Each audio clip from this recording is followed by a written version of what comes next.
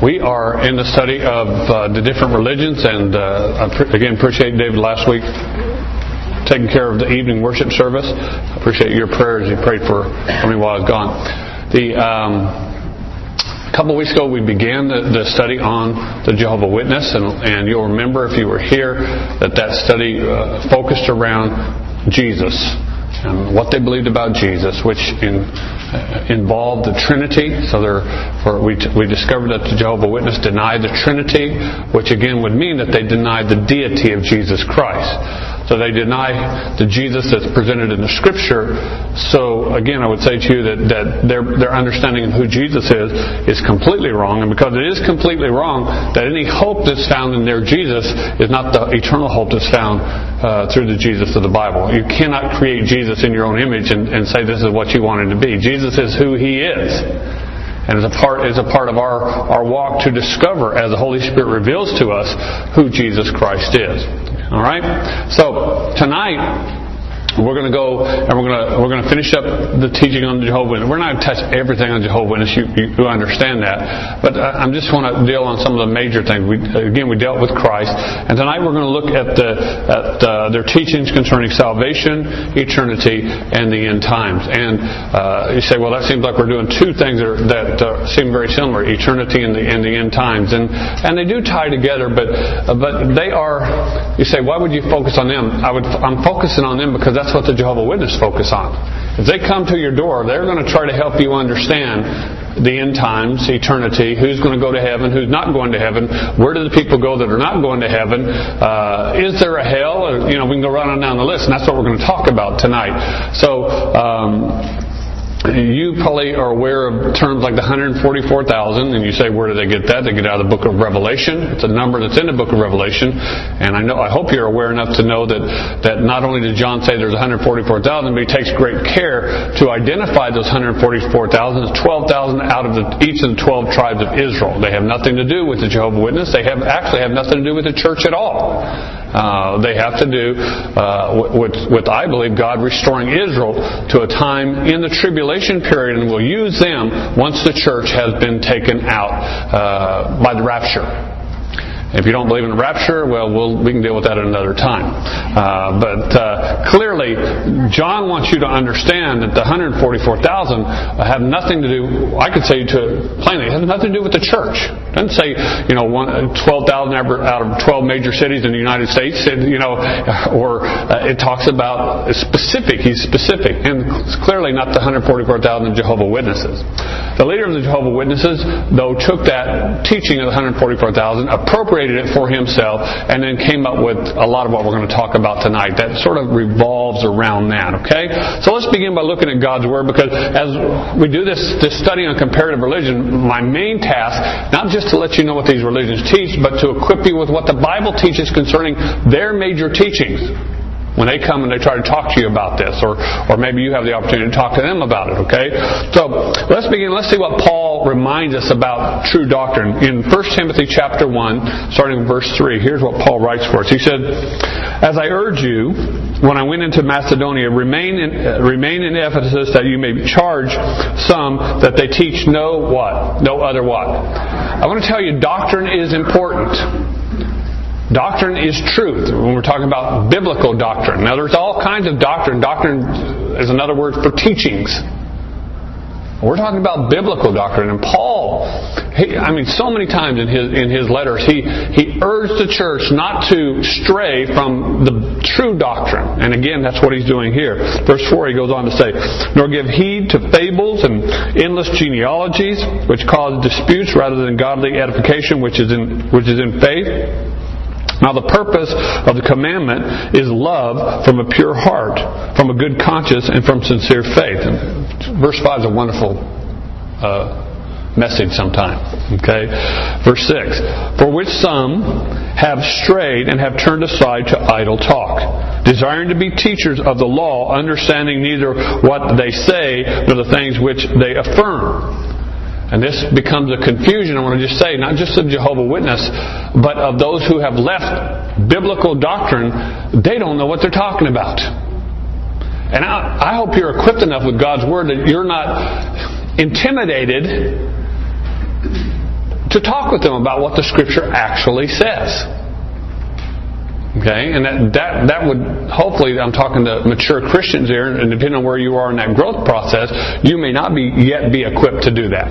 You got to know where you're at when it comes to this. But one of the sad things of the evangelical church is that too many evangelicals who have been believers for years, for decades, don't even know what they believe and cannot defend the faith, and that's really a sad thing. All right, so. He says, verse 8, but we know that the law is good if one uses it lawfully, knowing this, that the law is not made for a righteous person, but for the lawless and insubordinate, for the ungodly and for the sinners, for the unholy and profane, for murderers of fathers and murderers of mothers and manslayers, for fornicators, for sodomites, for kidnappers, for liars, for perjurers, and if there is any other thing that is contrary to sound doctrine. So, I mean, that's one of the little catch-all phrases. Okay? In verse 11, it says, according to the glorious gospel of the blessed God, which was committed to my trust. So he begins by encouraging them to remain in sound doctrine. He ends this little portion of his letter by again bringing them back to the truth that's found in Christ Jesus, the gospel of the Lord Jesus Christ. It is the foundation, and you know this, it is the foundation of everything that we are. That's why, again, you don't have to know everything that false groups teach. You need to know what the Bible teaches about who Jesus is, and you can pretty much ask any group, what do you believe about Jesus? And from that, you can discern whether or not they're orthodox, whether or not they're biblical. Okay? If they vary in any way according to the Scripture, Paul says that's another gospel. And he said, those who come and present you another gospel other than that which you have received, let them be anathema. That term means damned. Let them be anathema. How important is it to have sound doctrine? How important is it to have the true gospel? Paul says it's everything. Because if you put your faith in a false gospel, in a false Jesus, and you follow false doctrine, then you have no hope. Anybody have that tonight? Let that be the foundation again as we think about this. Now let's look at these three areas that I'd like to share with you tonight. We begin with the doctrine of salvation. So I've given you a paper. Hopefully you picked up that paper that has some quotes from Jehovah Witnesses, and again it also has reference places where you can go and you can look these things up, and you can read the whole passage if you'd like to. But here the first we begin with the meaning of life and salvation. So, what does the Bible teach, what does the Jehovah Witness teaches about salvation? That'd be an interesting question. How is one saved? How can one be saved? Well, let's look at what and I'm just going to read this with you. It says, for the Jehovah Witnesses, the purpose of life is to earn the right to participate in God's future kingdom on earth, and to help others do so. Is that a troubling first sentence for you? It really should. Okay? Witnesses therefore focus on living a moral, acceptable life before God, and witnesses about their faith to others. So again, like when we talked about the Mormon church, when the Mormons that I know are very moral, very nice people, the kind of people you want as neighbors. And I would say to you, most of the Jehovah Witnesses I met, and I haven't met as many Jehovah Witnesses as I have Mormon, but the ones that are practicing Jehovah Witness are moral people. They're good people. They're just deceived, and that's what you have to remember. Okay? And unfortunately, for many of them, they believe their morality or the goodness that they live and the good that they do is a means of acquiring God's favor so that God will allow them to be a part of His kingdom. All right, we read on. Witnesses believe that salvation is made possible through Christ's death, who made up for the sin of Adam. Now that's an important thing. They believe Jesus, who Paul says is the last Adam, actually came to make up for Adam's sin. But eternal life comes not simply from faith in Jesus, but from learning about Jehovah and obeying His requirements, proving oneself to be God's loyal subject, and listening to the kingdom message and acting upon it. So, in a few weeks, we're going to be talking about the Roman Catholic Church. And basically, the Roman Catholic Church teaches that salvation is actually dispensed through the church. The church is the keeper of salvation. And you cannot actually be saved unless you are saved through the church. Now, in the same way, the Jehovah's Witness teaches to their people that if they're going to enjoy God's eternal promise, it's through what I read to you right here. It's through keeping the teachings of Jehovah and going to the Kingdom Hall meetings and the Bible studies. How many of you ever had a Jehovah's Witness ask you, would you like to do a Bible study with me? They want you to do a Bible study with them. And remember we talked last time about that their translation of the Bible is not the same as your translation of the Bible. Some very key things have been changed there. Okay? But they want you to do a Bible study. And I would say to you, if you ever get into that place, first of all, I'd say I wouldn't do it. I'm just going to throw that out to you. I wouldn't do the Bible study. I'm not going to discourage you from talking to them. I like to tell people when they come to my door, if you give me the same amount of time to share mine as you share yours, we'll be okay. Most times they don't want to do that. The hardest thing to do is they have come with a message and a purpose. And just like with the Mormon missionaries we talked about, when they come to your door, you have to do your best to get the needle off the record. Okay? It's not a trick. It's an attempt to actually have a legitimate discussion, not an indoctrination session. Okay? Now, I told you that how important I believe doctrine is. That's true, but I don't believe the call of the church is to indoctrinate people in that way. We don't tell people just to come and just soak it in. Just to receive it. We want to share the truth. Why do we share the truth? Because the truth will stand on its own. Okay? So, when you look at the Jehovah's Witness, they teach a works-based salvation. It is acquired by the things that they do. Okay? A part of that is those who have done the most, and this is actually a division in the Jehovah's Witness even to today. There are certain few that will earn the right to be the 144,000. There will only be 144,000. Now there's a problem with this because their leader had said that Jesus would return in 1914. That was his prophecy. Okay? He didn't come back. So what do you do when Jesus doesn't come back? Well, then you do even what some out there evangelicals do, like a man by the name of Harold Camping does, who make these false proclamations that God told them that Jesus would return. You change your message. So no longer is it a literal return of Jesus Christ for the Jehovah's Witness, but it is a spiritual thing, which again, many of these false evangelicals who have put out this message that Jesus was going to come back here, there, and the other thing, and Jesus didn't come back. You know, the Lord told us, you don't know the day or the hour. First time someone tells you they know the day or the hour, you know they have marked themselves. I'm almost convinced that if let's say, God said that His Son's going to come back May 14th of next year. If someone predicted, I just think God might change it to May 15th just to show them. I don't know. But be very careful of those who purport those things. So you have a false prophet as a leader of the Jehovah's Witness saying that Jesus would come back in 1914 and He would establish His kingdom. Now what does it mean to establish His kingdom? When you look at the Bible, what you read in the book of Revelation is that you read that Jesus is coming back. Nobody knows the date or the hour. That first He'll come back for His church. The Bible, Paul says that His church will meet Him in the air. After that time, there'll be 7 years on this earth, time of Jacob's trouble and the great tribulation. At the end of that time, when it looks like that all hope is lost, then you have Jesus who will literally return here on the earth. Following His return on the earth, you will have a 1,000-year reign of Christ here on earth. A literal reign of Christ here on earth. Okay? They believe that happened spiritually in 1914.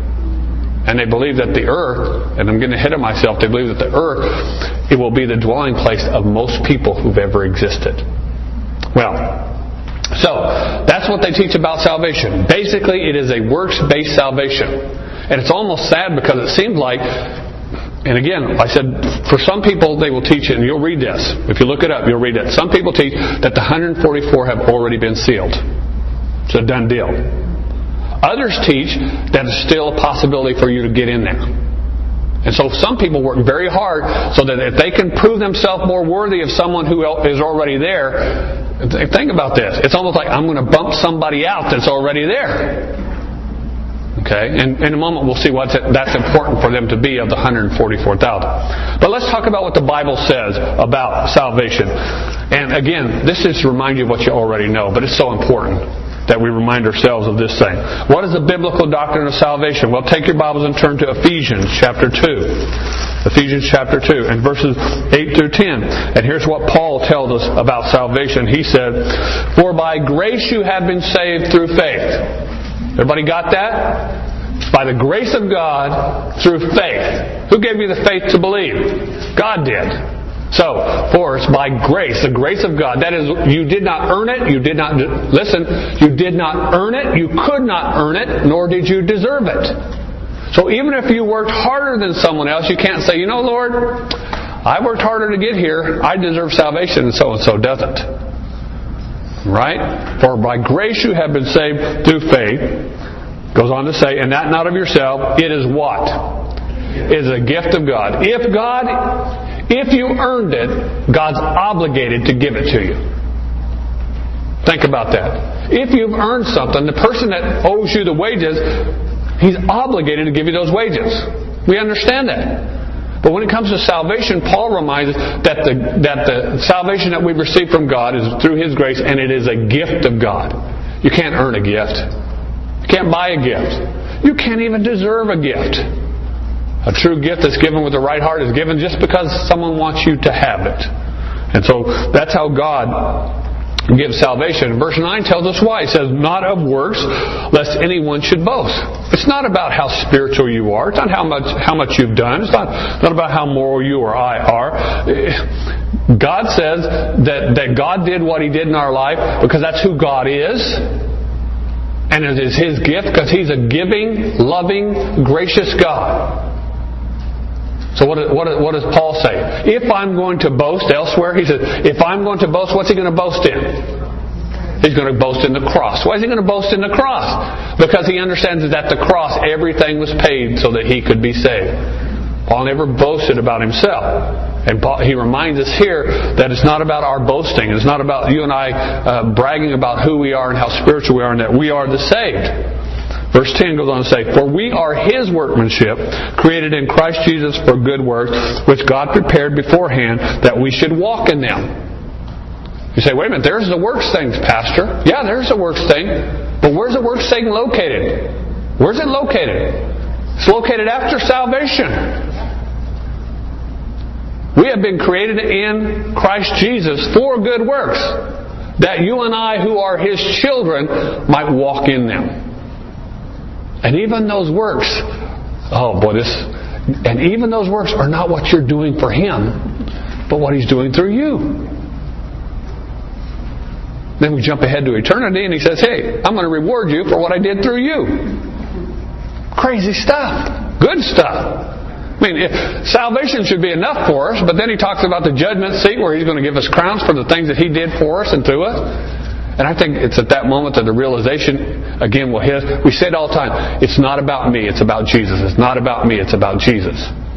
And I don't think that will ever hit us fully until we're standing before Him or kneeling before Him, even after we've received our reward and we take off those crowns and we lay them at His feet, because then we will know it's not about us. It never has been about us. It's about Jesus. How gracious and how good and how merciful He is. And what a wonderful gift salvation is. That's how salvation works biblically. Take your Bible and turn to Acts chapter 4. And by the way, as we turn to these things, I know you're aware of these things. I just want to remind you, give you some equipment as you go out there in the world and you deal with these various doctrines that are out there. Acts chapter 4, and look at verses 5 to 12. Here's what he said. He said, he's telling the story of what happened when Peter and John were arrested. It says, and it came to pass on the next day that the rulers, elders, and scribes, as well as Annas the high priest, Caiaphas, John, and Alexander, as many as were of the family of the high priest, were gathered together at Jerusalem. And when they had set them among them, by what power or by what name have you done this? They want to know where they got the authority and what power. Then Peter, filled with the Holy Spirit, said to them, rulers and people of Israel and elders of Israel, if we this day are judged for a good deed done to a helpless man, by what means he has been made well. Let it be known to you and to all the people of Israel that the name of Jesus of Nazareth, whom you crucified, whom God raised from the dead, by him this man stands before you this day whole. This is the stone which was rejected by the builders, which has become the chief cornerstone. Now listen to the last verse. This is the key verse. He said, nor is there salvation in any other, for there is no other name under heaven given among men by which we must be saved. They wanted to know what authority they did these miracles. And he said, listen, basically he's saying, you guys should know this. You're the elders, you're the teachers, you're the leaders of Israel. You should know this. And he quotes the Old Testament passage. He said, this is the stone which the builders, which the establishers rejected. And this stone that you've rejected, that's Jesus, that stone that you have cast out, has become the chief cornerstone. And then he says, you need to understand there is no other name given among heaven by which we must be saved. It's the name of Jesus. What does the Bible teach? That salvation comes by grace. What's the Bible teach? That Jesus is not merely the means of salvation. He's not just one component of salvation. Let me put it that way. But salvation comes by His name. Salvation is from Him. And as I said this morning, you can't know salvation and not know Jesus. Salvation is known through and by Him. So the first thing we look at Jehovah's Witnesses is a works-based salvation. They're not alone in this. Remember the Mormons taught the same thing. It was a works-based salvation. You had to do certain things. Okay? Now let's go on to the second thing. The doctrine of eternity. The doctrine of eternity. And there's several things that I have in this section. This is going to give you a whole lot of information, hopefully. And here's what they teach. Jehovah's Witnesses deny the existence of hell. Instead, they hold that the souls of the wicked will be annihilated. We'll talk about that in a moment. The death that Adam brought into the world is spiritual as well as physical, and only those who gain interest in the kingdom of God will exist eternally. Everybody got that? So to them, there is no such thing as eternal damnation or eternal hell. By the way, you understand, this teaching has found its way very prominently into the evangelical community now. There are people that are teaching this now. There is no hell. There is no eternal damnation. Okay? We read on. However, this division will not occur until Armageddon, when all the people will be resurrected and given a chance to gain eternal life.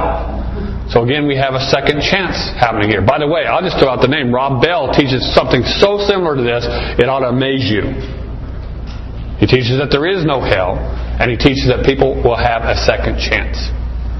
And in his view, everybody who has a second chance, in that second chance will respond. So he has a modified version of what I call universalism. Okay? But this is what the Jehovah's Witnesses have taught for a long time. And Bell has been asked if he was Jehovah's Witness before by others, but of course he's not. But he has a very similar theology when it comes to this. So the division will not come between those who have eternal life and those who will be annihilated. You know what that means? Non-existent. Okay? When all the people will be resurrected and given a chance to gain eternal life. In the meantime, the dead are conscious of nothing. Everybody got that? It's another thing we'll talk about here biblically. They say that the dead are conscious of nothing. They're not even aware that they exist. So, how many of you ever heard of the Seventh-day Adventists? The Seventh-day Adventists teach a doctrine called soul sleep, which again says that those who have died are not aware of anything. Their soul sleeps. Okay? And Jehovah's Witnesses teach a form of that also. That the dead are not aware of or conscious of anything. Right? Go on down to the second paragraph there. Witnesses also have a slightly different view of heaven than the mainstream Christianity. Based on the reading of prophetic books like Daniel and Revelation, Jehovah's Witnesses believe that only 100... I want you to get this, where you get to 144... Only 144,000 people will go to heaven and rule with God and Jesus. That's the significance of the 144,000. How many want to be a part of that 144,000? If that were true, how many want to be a part of that 144,000? And if works-based salvation were true, how many of you worked real hard to be a part of that 144,000? Okay? So, they teach that only 144,000 will go to heaven and rule with God and Jesus.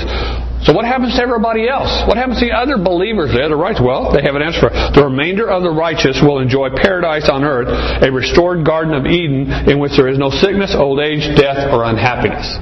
So, how many of you have ever had a Jehovah's Witness come to you and say what they want to talk to you is about what the world's going to look like for eternity?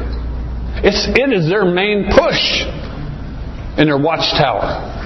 And they're awake. They want you to know that the earth is going to be restored. And the very earth that you're on right now, most people, except for the 144,000, will spend eternity on this earth, a recreated Eden as it is described right here.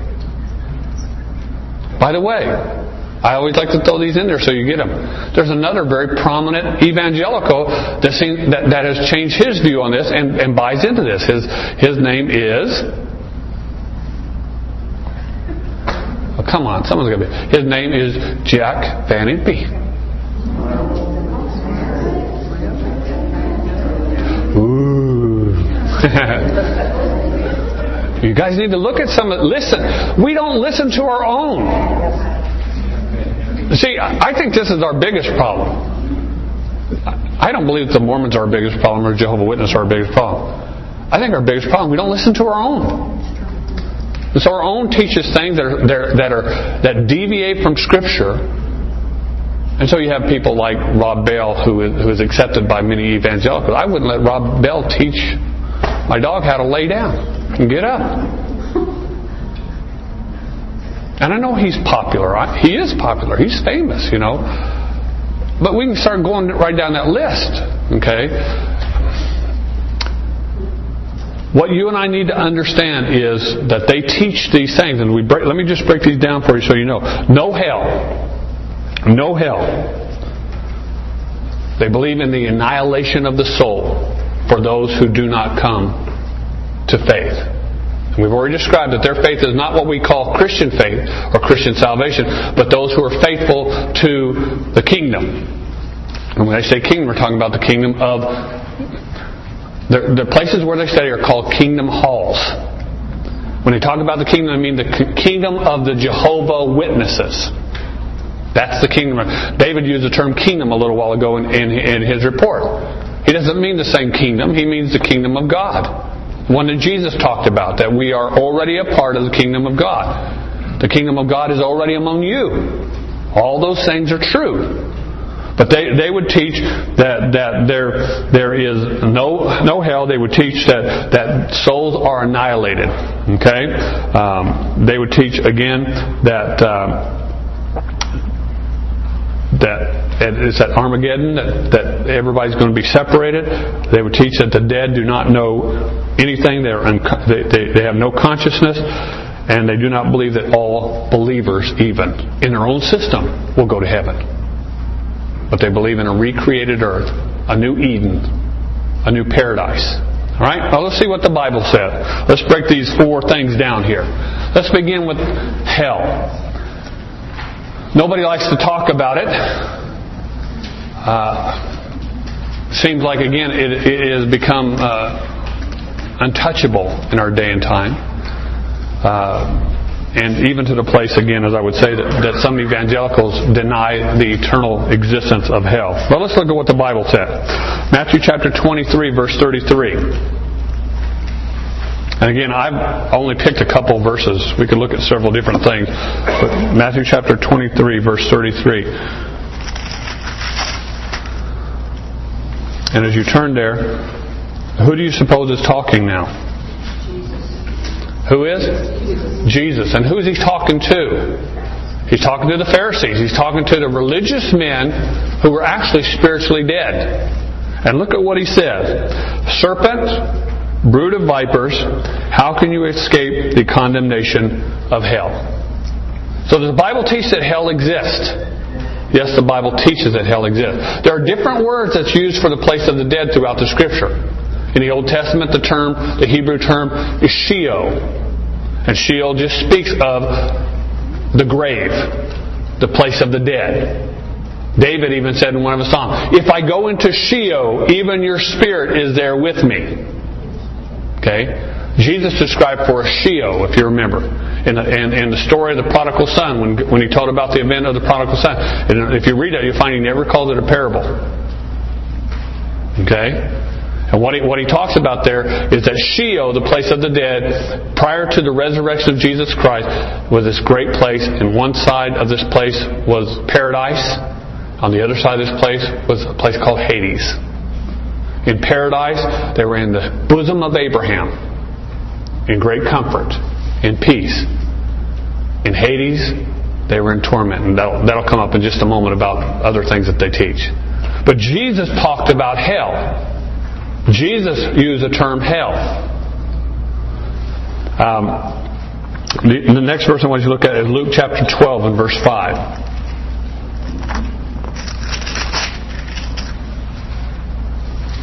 And here's what he said. But I will show you whom you fear. Fear him who, after he has killed, has the power to cast into hell. Yes, I say to you, fear him. Jesus again speaking about hell. Jesus described hell as a place where the worm never dies and where the fire is never quenched. Jesus talked about hell in the same terms that the Bible talks about eternal life. It says eternal hell. Matthew tells us, I believe it's Matthew chapter 24, where it says, but hell was not created for mankind, but hell was actually created for the devil and his angels, for the demons that fell with him. That's why God created it. But men who reject Christ will spend eternity in that place, according to what Jesus said. Jesus talked about hell a lot if you read his writings. We know most of our doctrine about hell and the existence of hell and the reason that people go to hell because of what Jesus said, directly what Jesus said. We have more writing about hell in the Gospels than we do in any of the other section of the Bible, and more of it comes from Jesus' own lips than from anywhere else. So now, does hell exist? Well, you have to answer the question. Do I believe Jesus, or do I believe the groups that say that it doesn't exist? And I want to tell you, this is something that I find very similar in almost every cult group that you look at. They all want to deny the existence of eternal hell. They set it aside. It doesn't exist for them. We're going to talk about the Eastern religions one night. You're going to see that there. Okay? No, if you think about it, even in the Mormon religion, you have different levels of heaven, but no teaching on hell. It's an incredible thing. Jesus taught about it. Is hell real? If I believe Jesus, hell is real. Okay? Second point here, the consciousness of the dead. Well, let's go to what Jesus talked about when he talked in Luke chapter 16. In Luke chapter 16, starting with verse 19.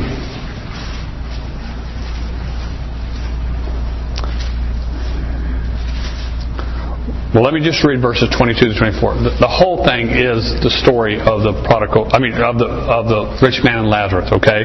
22 through 24. Remember I said the Jehovah Witnesses teaches that the dead have no consciousness. What did Jesus say about that? Well, let's see what Jesus said about that. So it was that the beggar died and was carried by the angels to Abraham's bosom. The rich man also died and was buried. And being in what? And being in torments in where?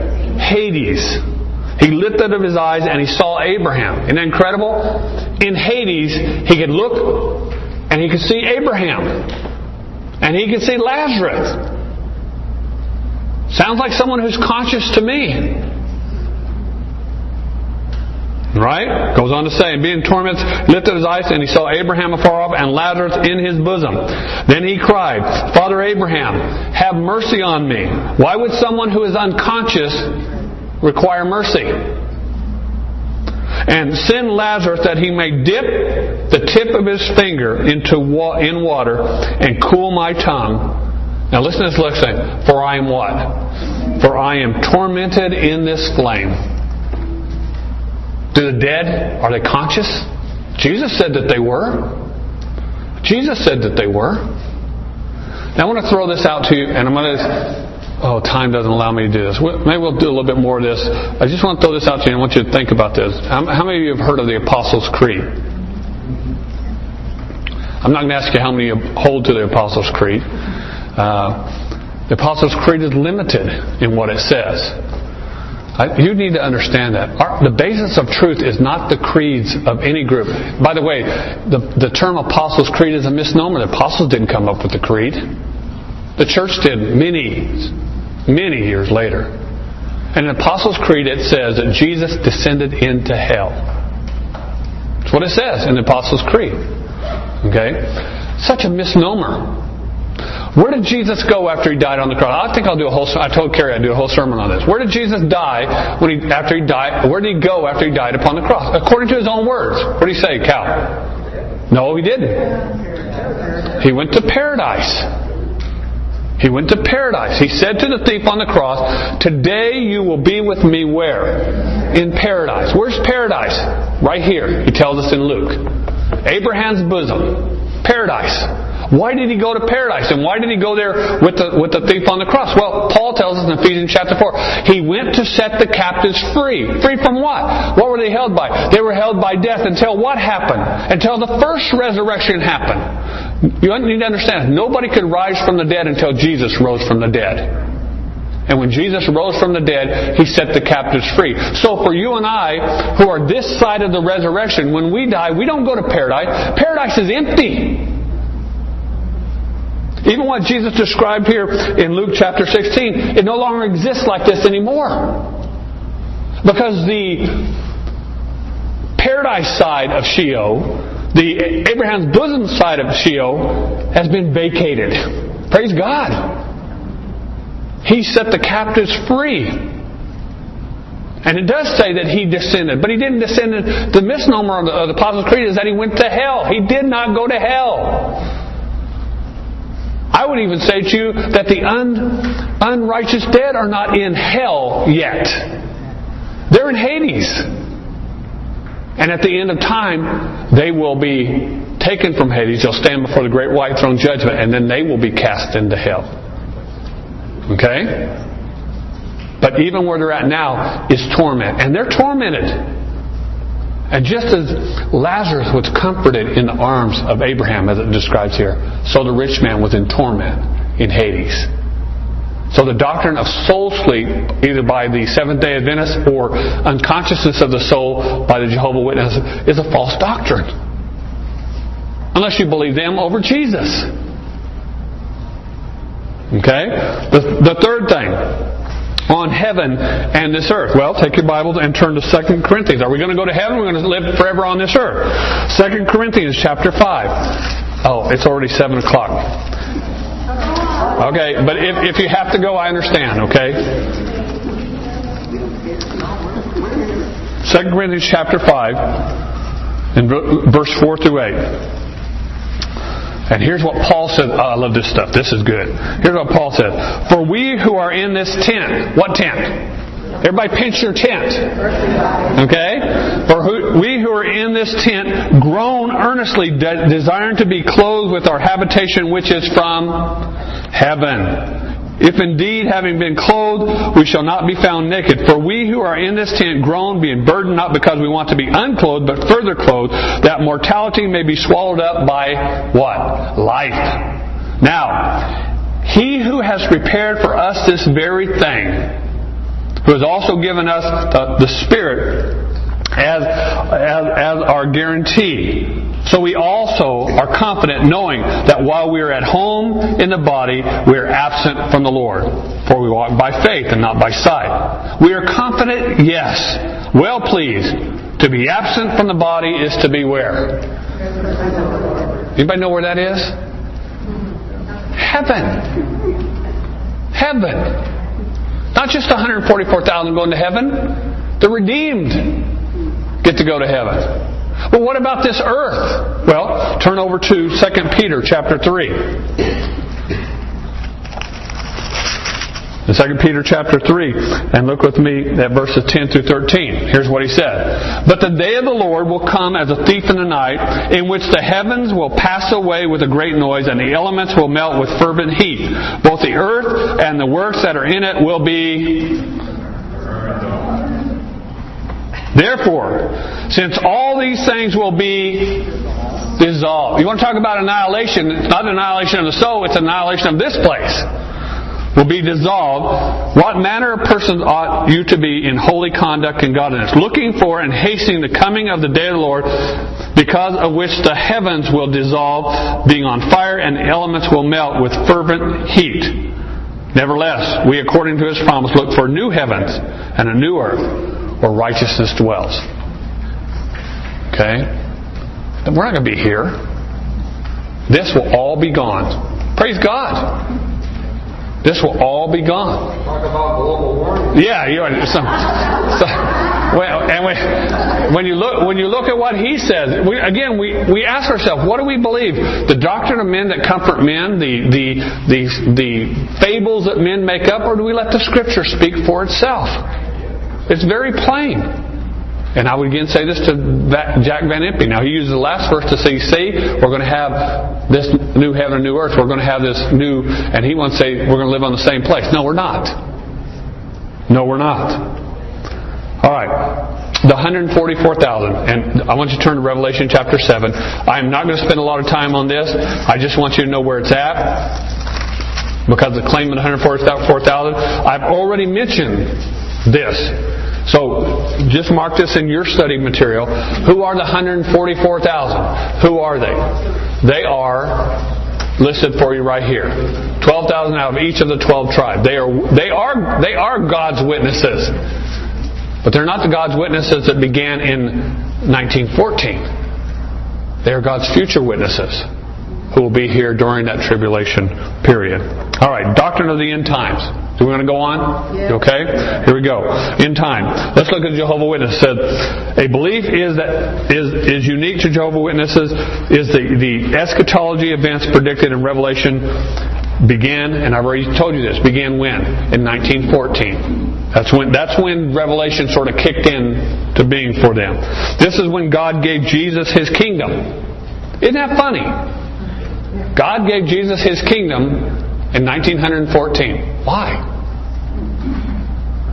Because the leader of Jehovah's Witnesses said so. There's nothing significant that says that's the year he said it. Okay? So I wonder what Jesus has been doing all this time. This is when God gave Jesus His kingdom, and Jesus had been ruling from heaven ever since. And this time Jesus threw Satan and his demons out of heaven, which you'll read in Revelation chapter 12. But they say that actually happened in 1914.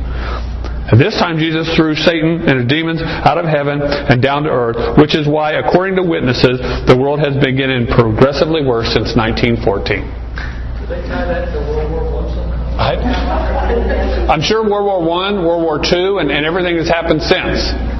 Okay? So Satan has been in heaven up until 1914. It's just... Okay. Yeah, go ahead. Progressively worse. To me, the worst the earth has ever been is pre-flood, where the Bible says that the hearts and imaginations of all men were only evil continually. Think about that. And what David's saying is true. The worst that the world's ever been, so far, has been pre-flood. I believe there were literally millions upon millions of people pre-flood on this earth. And of those millions and millions of people, God found one man, Noah. And because God's a gracious God, I believe God allowed Noah and his family to be a part of that umbrella. Okay? But I want you to understand that. I don't know that we can conceive how horrible it was on this earth pre-flood. How does man get to that place? Yet, I do think we're progressing more and more to that place. Okay, good point. Look at the second paragraph there. Jehovah's Witnesses look forward to a theocracy in which all human governments are abolished and God rules the entire earth Himself. That's very similar to what we believe in the sense that in the millennium we believe there's going to be a theocracy here, don't we? Jesus is going to rule and reign. Okay? But they would not say Jesus, they would actually say Jehovah. Okay? This is expected to occur soon. Although witnesses once predicted specific dates for this event, they now state that the Bible does not give a date for these events, but it provides evidence to show that we're living in the last days of this troubled world. Okay. Let's look at what the Bible says, and then we'll close our time out together. Go to book of Revelation, chapter 19. What's going to happen? And this is a whole sermon in itself, so we just got to look at it very quickly. Look at verse 11 through 16. What's going to happen? Here's what he said. John says, "Now I saw heaven open, and behold, a white horse, and he who sat on him was called Faithful and True. And in righteousness he judges and makes war. His eyes were like a flame of fire, and on his head were many crowns. He had a name written that no one knew except himself. He was clothed with a robe dipped in blood, and his name is called the Word of God. And the armies of heaven, clothed in fine linen, white and clean, followed him on white horses. Now out of his mouth goes a sharp sword, that with it he should strike the nations, and he himself will rule them with a rod of iron. He himself treads the winepress of the fierceness of the wrath of God Almighty. And he himself has on his robe and on his thigh a name written, King of Kings and Lord of Lords." Go all the way back to chapter 1, and verse 7. And here's what it says. "Behold, he is coming with the clouds, and every eye will see him, even they who pierced him, and all the tribes of the earth will mourn because of him. Even so, amen." What's the Bible teach about eschatology, end times, the term?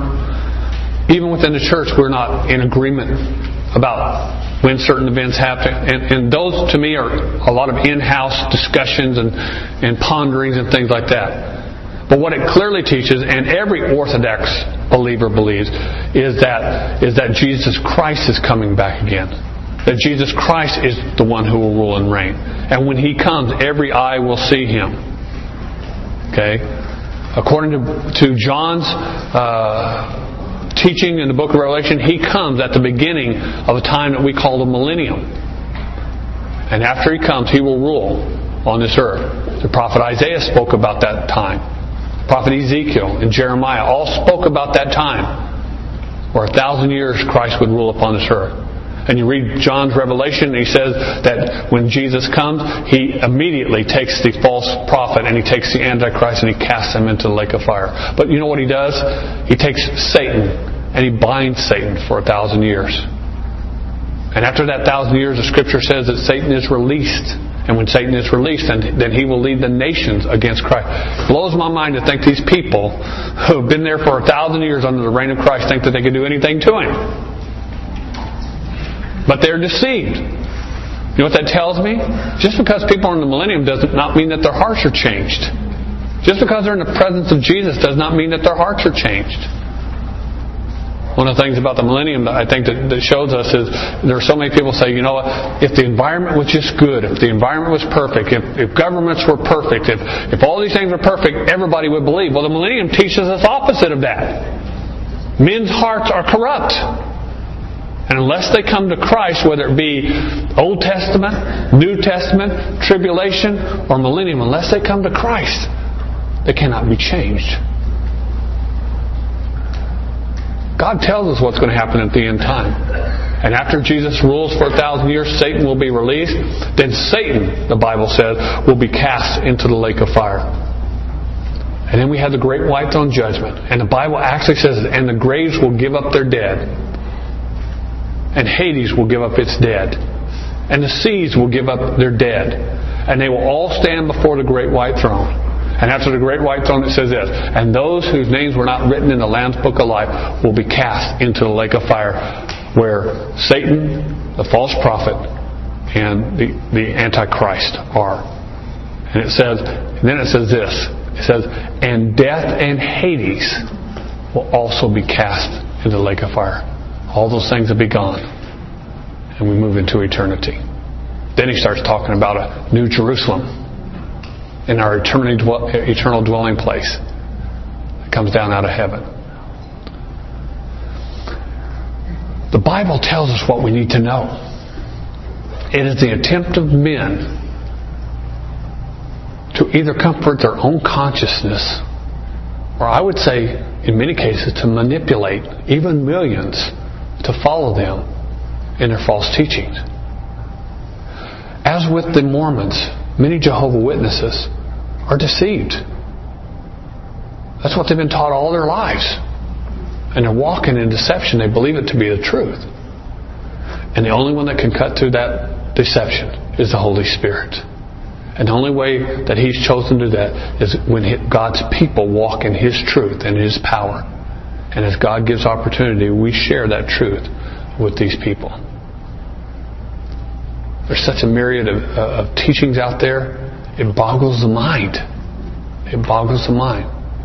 But there is a distinct difference between pure doctrine and the false doctrines that are taught by the religions of men. That's the point of tonight. That's the point of this whole series this summer. I want you to be equipped. And you don't have to remember. You don't have to remember what all these different groups teach. You don't have. That's not the purpose here. What you need to remember is what the truth is. What the truth is. And you go out there equipped in the truth, and you don't have to be worried about that which is false. The truth will always stand on its own. Let's pray. Thank you, Father, for tonight, and thank you for your truth and your word. And Father, as we know what your word says, and we do not have to fear those who would speak and those who would teach, those who would proclaim things that are clearly contrary to your word. Lord, let us be a people who are equipped.